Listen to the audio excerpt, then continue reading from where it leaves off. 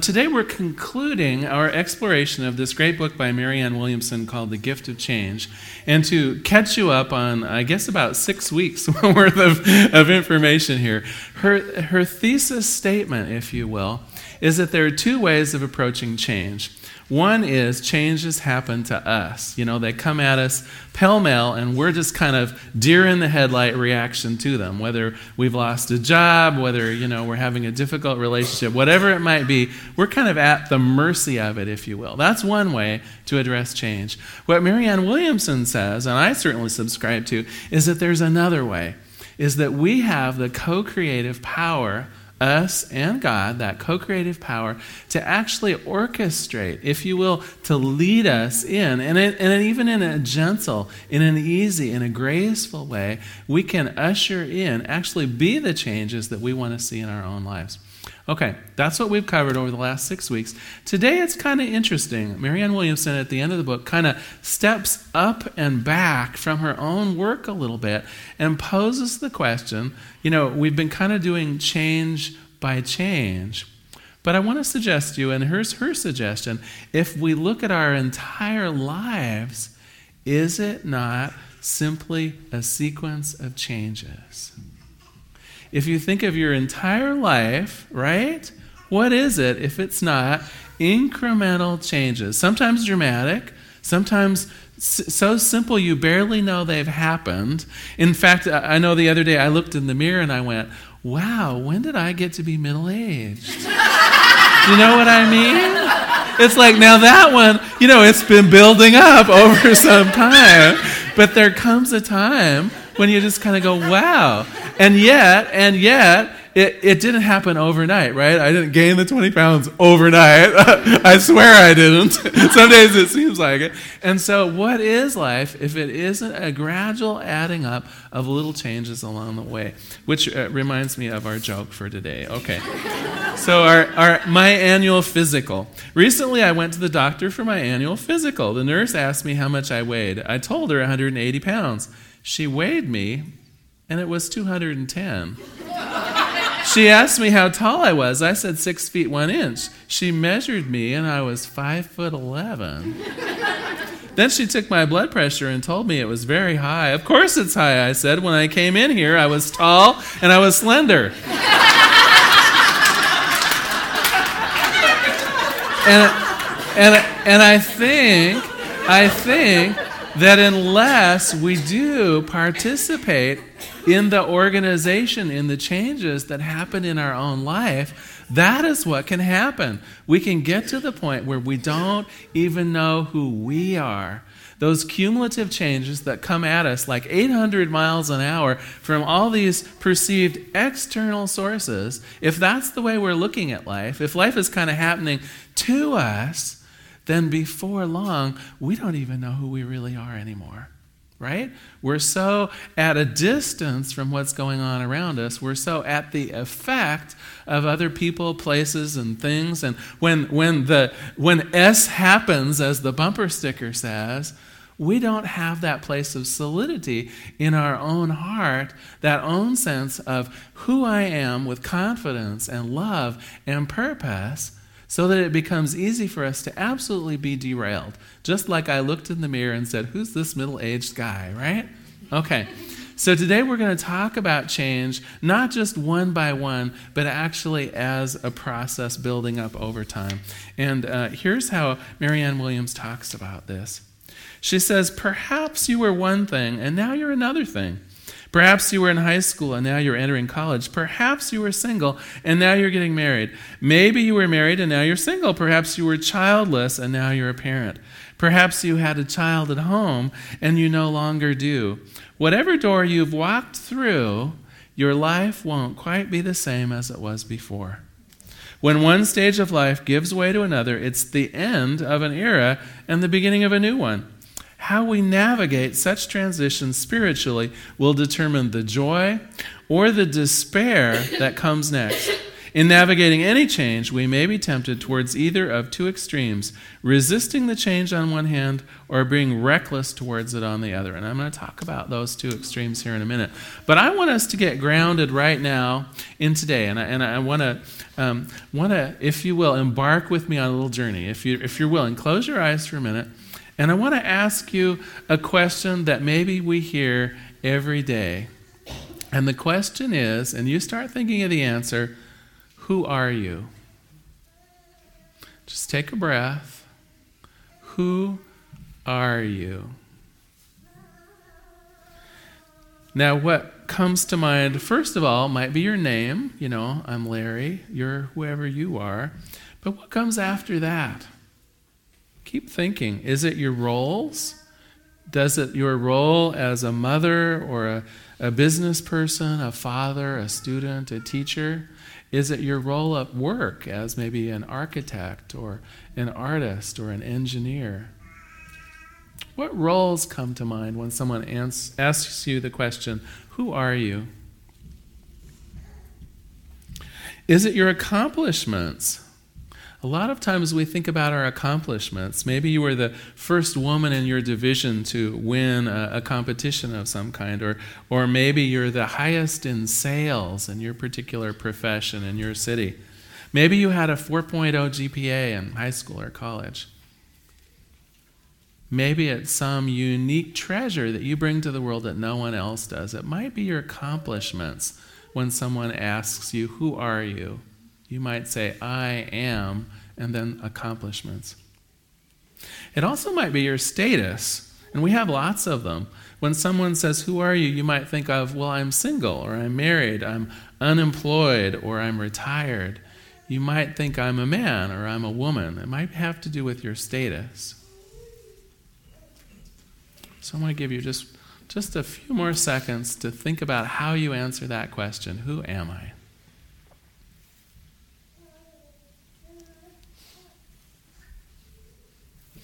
All right, you can open your eyes again.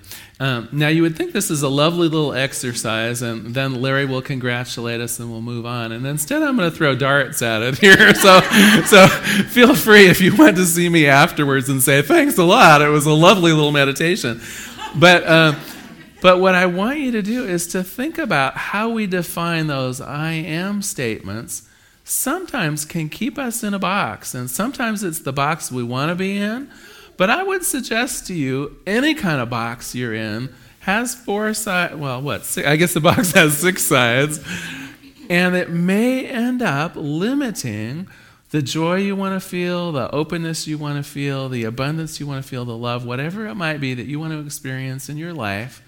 If we go by these preset definitions, if we go by these definitions of ourselves as we are on the outside, it may end up being limited. And I want to take maybe 3 categories of how we define ourselves really briefly and talk about them. So first of all, often we focus on our roles, right? That's often where people go. They'll say, my name is Larry King, and I'm a minister at the Center for Spiritual Living in Portland, right? Or my name is, Allison, and I'm a mother of 3, right? It's the kind of role thing. That's where people often go first. I gotta tell you though, roles are one of the smallest boxes you can put yourself in. And they tend to be defined by other people, right? We're not the ones that invented us as individuals are not the ones that invented words like mother or pastor or engineer or whatever. And there's a whole lot of baggage that goes with those words, right? You think of yourself as a good mom, but as soon as you say mother, the other person has their own idea of mother, right? As soon as I say minister, the other person has their own idea of what ministers were when they were growing up or their experience of ministers. When you say an engineer, immediately my mind thinks, oh, they're going to push their black glasses up on their nose with a piece of tape, right? We all have ideas of I know, and I'm going to hear from an engineer later. But what I'm saying is, we're all kind of have little blinders on around what these roles and responsibilities are. Or I'll get Linda. And when we say musician, we think a certain idea of, right? All of these ideas, first of all, they're totally made up. They're totally made up because, of course, people made them up. right? There isn't an exact definition of what a mother is, or what an engineer is, or what a father is, or what a teacher is. And so when we self-identify with one of those roles, we've done a very interesting thing. We've put ourselves in this little box that's really easily interpreted by other people in ways that we may or may not like. Okay, second thing that we tend to do when we self-identify ourselves, when we answer the question, who am I, is we often will come up with kind of like accomplishments, right? I'm the first in my family to graduate from high school or college, I've heard. I've heard people say, after they've done their name and after they've done where they work, they'll say, oh, and I'm on the Oregon gymnastics team and we came in second last year. Or, I help out at the Oregon Food Bank and we got more canned goods in this last summer than we ever have before. Or, something that sticks in their mind as a really unique and wonderful accomplishment that they've done. Now, you might think, well, Larry, what could possibly be wrong with this? And what's he going to find that is? Well, there's nothing wrong with that. But when we self-identify with accomplishments, it makes it very natural for us to self-identify with failures, right? When we pin our identity on something that happened kind of outside of ourselves, there are lots of things going on outside of ourselves that aren't to our liking too. And so then when we do have a little misstep, when something doesn't go well in our life, if we go from one quarter where we had the highest sales in our division to one quarter where we were in the middle or even lower than that, suddenly our identity has been kind of pulled out from underneath us. And it's like, well, who am I again? The third one that we talked about a little bit is simply your status. And this one is maybe the most dangerous of all, because unless you want to keep that same status for the rest of your life, right? They're like mini affirmations. Oh, yes, I'm single. Oh, yes, I'm retired. Oh, yes, I'm, a man. Oh, yes, I'm whatever. And what we know for sure is that we're a variety of things. To put our entire status to say, I am a thing that's like a light switch, I'm single, I'm married, I'm retired, I'm working, I'm unemployed, I'm looking for, do you see what I mean? And there's nothing wrong with it in terms of being factual, of course. It's only natural to want to be factual and explain to people where we are, and yet there's a subtle danger just around the wording here. Anytime we say, I am whatever, you have done one of the most powerful prayers on the planet. And God, however you look at God, whether you look at God simply as cause and effect, or whether you think of God as kind of a benevolent force, what I know about God is God will do just about anything to make what it is you've claimed for yourself be true. So if you go around saying, I'm single, it's like God says, and so it is, right? If you go around saying, I'm unemployed, God says, yea, verily it is. So let us be very cautious about those I am statements. If there's something that you really embrace, that you really want to be true for you from now and ongoing, then have at it. But if it's something that's really kind of a temporary status, maybe you want to modify that a little bit and just not say, oh yes, I'm Larry and I'm unemployed. Gosh, it sounds like a 12-step program almost. But the idea is really have it, because we're not one thing, right? Let me ask you this question. Are we ever finished? No, we're not ever. Even as we make our transition into whatever comes next, right? Even after this body dies and we move on to whatever's next, we're not finished. And so let us be cautious about our I am statements to not imply, this is me now and forever.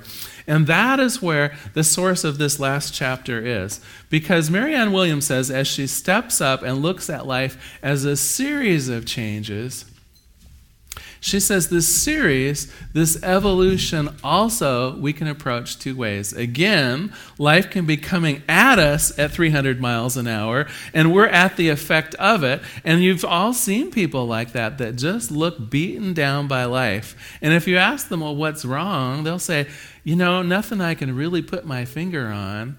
It's just been one thing after another, right? Haven't you heard that phrase? It's just been one thing after. Well, that is letting life happen to you. That is having you at the effect of other people's changes.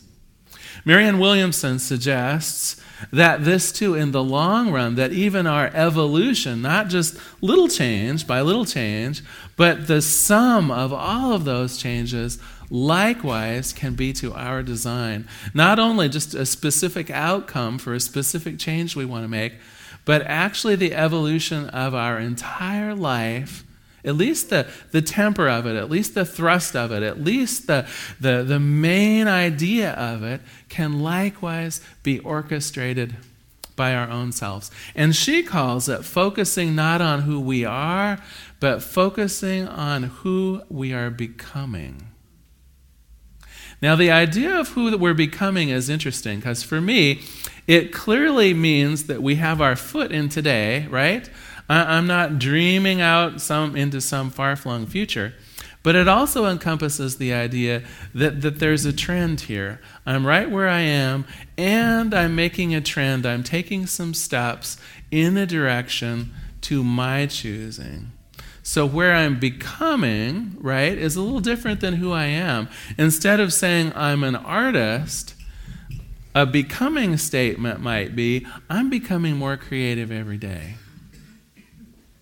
Instead of an I am statement like I am a minister, a becoming statement might be more like every day I'm a little closer to God. Every day I'm understanding more about my own spirituality. Every day I'm teaching other people the power that's within them and their own ability to make changes in their lives.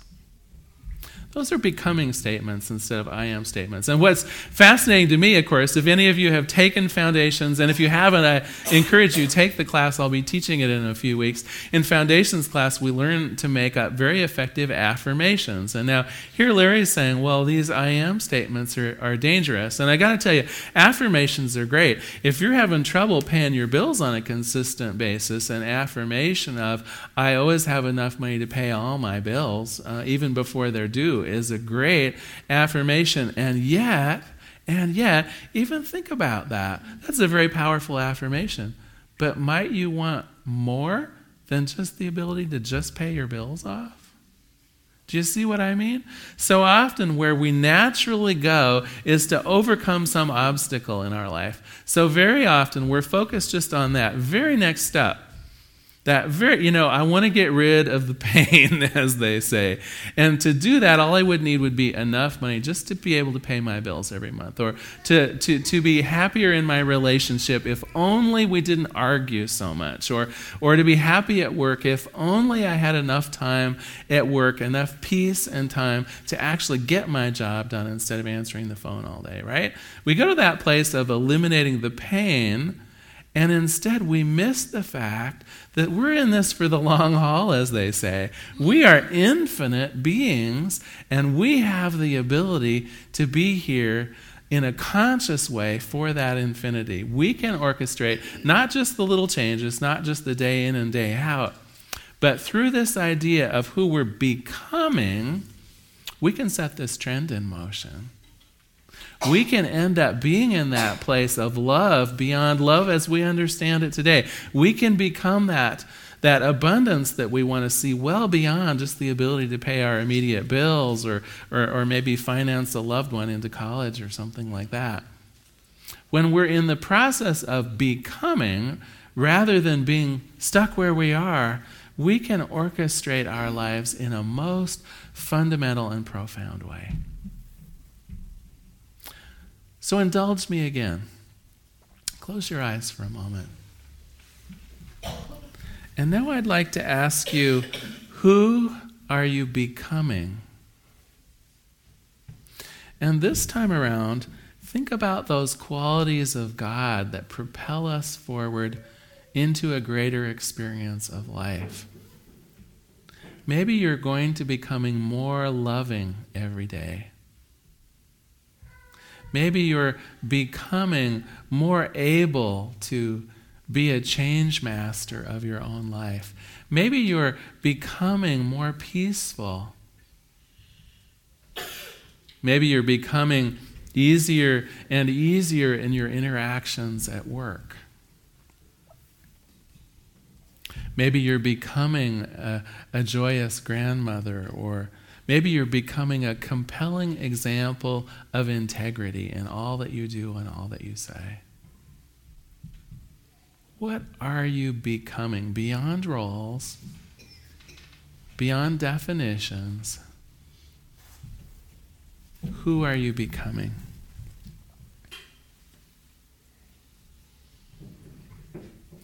All right, you can open your eyes. So in that last quote that I read you, notice how she ended it. She ended it by saying, how we navigate such transitions spiritually will determine the joy or despair that comes next. In navigating any change, we may be tempted towards either of two extremes, resisting the change on the one hand or being reckless towards it on the other. Okay, well, in the annual meeting that's coming up in an hour, 45 minutes or something, I'll use it as an example. One of the things we're going to be reporting is we had a 30% average increase of attendance this year over last year. 30%. Now, is that cool or what? All right, this is a huge change. A huge change, right? It's harder to park now. Yeah, believe me, I get here early, but I know. All right. Now, how might we handle a change like this, right? On the one hand, she says, we might resist it. So one way of resisting it is, I liked it when it was smaller. I'm going to do and I'm going to be I liked it when I knew every single person in the sanctuary, and I don't anymore, right? These would be ways of resisting change, okay? By trying to keep ourselves, because of course it isn't about the congregation. I mean, literally the number of people who come here is going to be determined by the number of people who come here. Really what we're resisting when we're in resistance, it's really our own reactions. It's really our own feeling. So there are many ways we could be in resistance to a change like that. Okay, now what's the opposite then? The opposite is being reckless towards it, on the other hand. Well, the version of that in terms of the church would be, okay, so we're going to increase another 30% this year. I better put the building on the market, right? It would be assuming some dramatic propulsion forward without any idea of how you're getting there, without any real concept of what's involved in the change other than maybe what's really on the obvious side. So what Marianne Williams says is that our orchestrations of change need to be somewhere in the middle. We can neither resist changes, even the ones we're organizing ourselves, right? Because what she said was, when you make a change, you make it first inside and then stuff happens outside. Sometimes in our own lives, our own changes will bring up stuff for us. We can't resist them. To resist them limits our growth. To resist them stops the change. To resist them freezes our own ability to grow and change and become more of who we are. But likewise, we can't rush into them recklessly. We can't say, this change, wow, I got a new job, I'll go out and buy a house, right? Because your mind can spin ahead and go, okay, and so I got the new job, and in 3 months I'll get a promotion, and then there are bonuses, I'm sure, at the end of the year, right? And you can come up with this whole yarn of how getting this basic job means I should go buy a house. So neither resistance nor recklessness. This is the nature of change as we organize them one by one.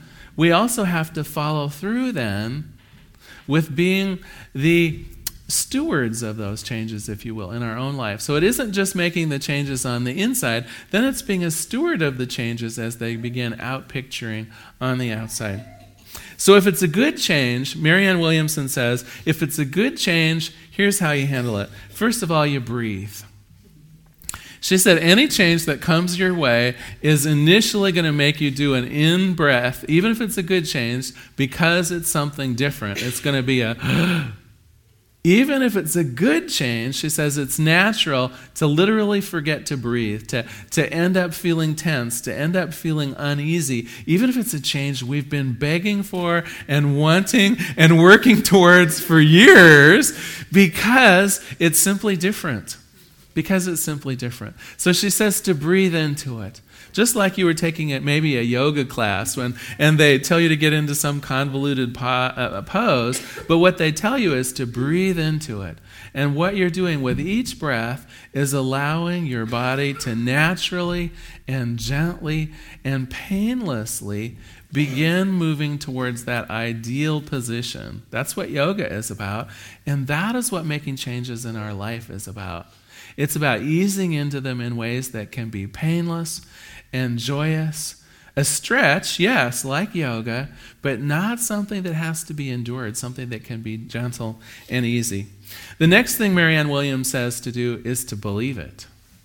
She said, there is nothing that will halt your progress, there is nothing that will stop your spiral of transformation than your own disbelief of your good fortune, because it's not really good fortune. You, as a co-creator, have absolutely participated in organizing whatever marvelous change has come your way. And if you look at it as though it were a strange gift, right? It's like, uh-oh, something good really happened. And whenever something really good happens, right? Don't a lot of times we go there? Then like what's the bad thing that'll happen? Or the good thing will dry up.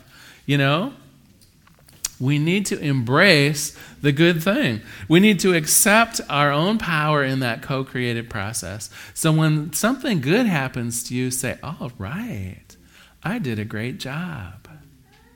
Even if it seems something totally fortuitous, even if it seems literally like a gift from God, I put to you, every gift from God was co-creatively made, and you have a 50% ownership of anything good that happens to you. Because it was your own creative thoughts, it was your own creative ideas, it was your own passion that created whatever it is. So when something good happens, congratulate yourself. Right?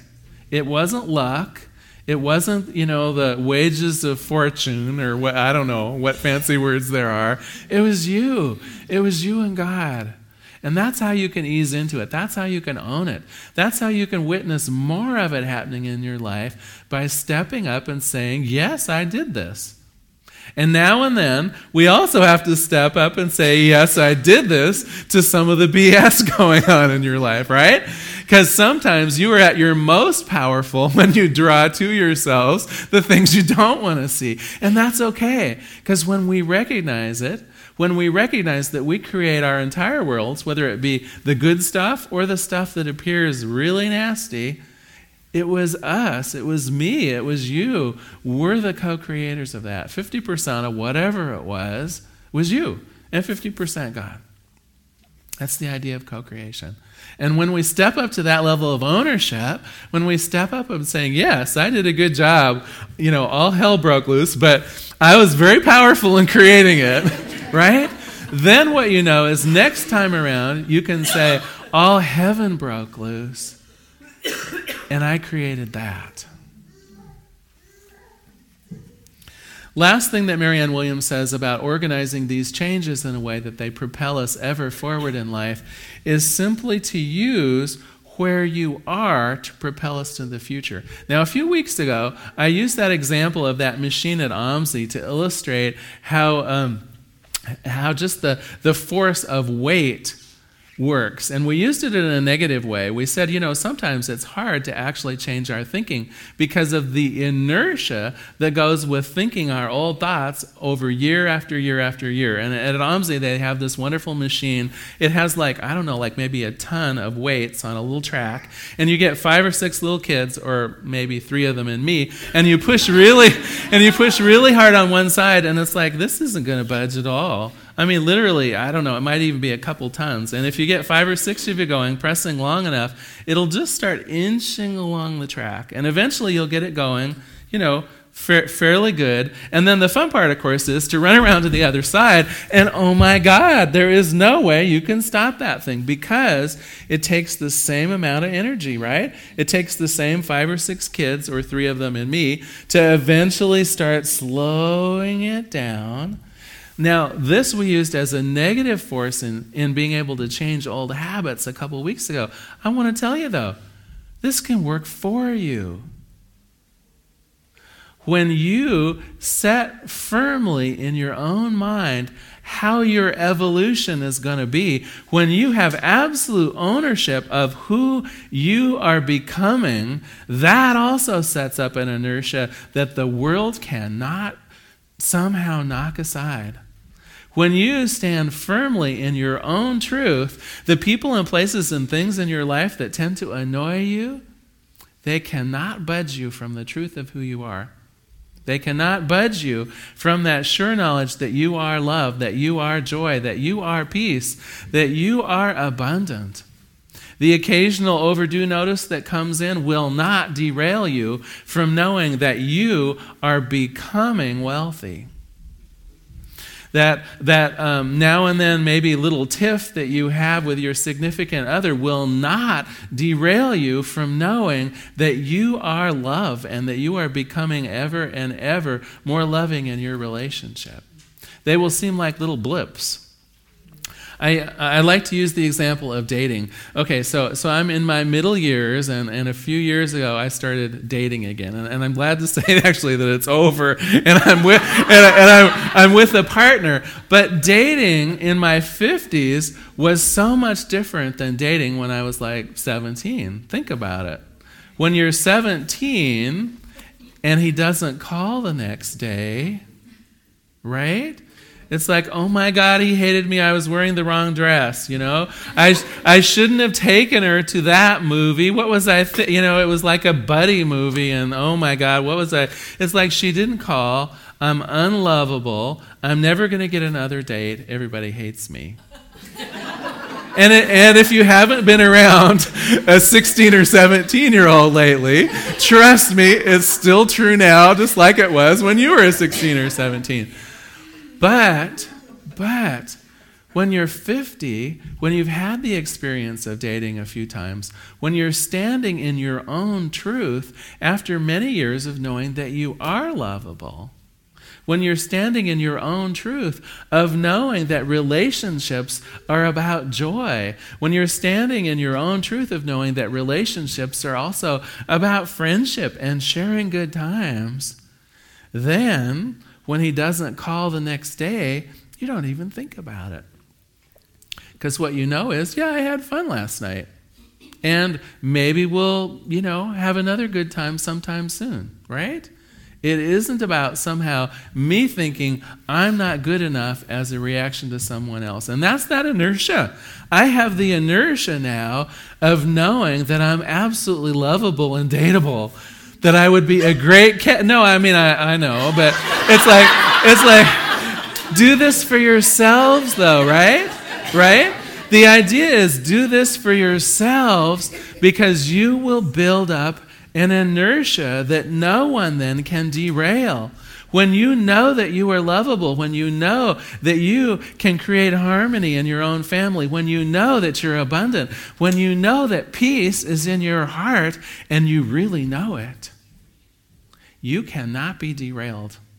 Not by anyone, not by any situation. The things that come up that don't look quite like it will just seem like blips. They will just seem like a bird flying by in the sky, and there it was, but now it's gone. And what I know is the truth of who I am. All right, well, we're going to close with a bit of homework and another quote. All right, homework for this week, should you choose to embark upon it, it's actually not too hard. We did, in fact, the beginning of the exercise already during the sermon today, and that is, what are you becoming? What I'd invite you to do, and if you could do it fairly soon with still the kind of memory of us walking through it as a group, go home and simply write down some I am becoming statements. I'm becoming always more loving in my relationship. I'm becoming the face of love on the planet. I'm becoming peace that I want to see everywhere around me. I'm becoming joy among all of the people I'm around. Write down some I am becoming statements. Then, if you would, underneath each one, write a few simple statements of what that might look like in the real world. Okay? So the I am becoming statement is for your interior world, right? I'm becoming more joyful every day. And then your statements under that might be like, and joy looks like the face of my granddaughter. And joy looks like going to the zoo with some friends. And joy looks like having a dinner party out with 5 of my closest friends. That's all the homework is. I think what you will find is that it begins creating this idea of transformation in your own lives, propelling you forward into actually becoming that thing. So that's my gift to you. Enjoy it this week. I'm going to close with Marianne Williamson as she pretty much closes out this book. Here's what she says at the end. She says, when a positive change is occurring in our lives, it's a good idea to take the time to sit quietly and breathe it in, literally and figuratively. And then she goes on to say, this is the time for us to make a radical break from our weaker selves, devoting each day to the total elimination of whatever remains attached to our psyches to ruin our lives. This cannot be done without prayer. It cannot be done without work. It cannot be done without brutal self-honesty. It cannot be done without forgiving self and others. And most importantly, it cannot be done without love. But when it is done, we achieve spiritual mastery. We have come at last to live in the comfort of our own skin. Let us pray. There is one power and one presence in this universe. It is that thing which I call God. And what I know, it is the co-creator of each person's life. And as this is a general principle, I know it means me. I know that my life is evolving ever towards my goals, ever towards me becoming those things that I wish to see in the world. It is me becoming love. It is me becoming joy. It is me becoming peace and abundance. It is me becoming that which I wish to see more of.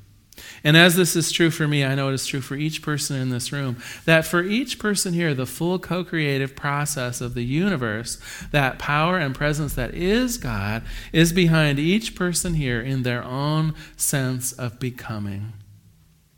For this week and the following week, I know that it's easier for the people in this room to have a better understanding of who they are and who they choose to become. And that this sense of becoming, this sense of co-creative power propels them forward. Not just a little change here and there, but it orchestrates literally the change that is their lives. And that these changes, this accumulation of changes, this hierarchy and this just beautiful set of days become such a sweet life for each person in this room. And I'm grateful for this, grateful always in the power of prayer, grateful always in the full understanding of our reality of powerful beings. And so I just let it be, and together we say, and so it is. Thank you very much.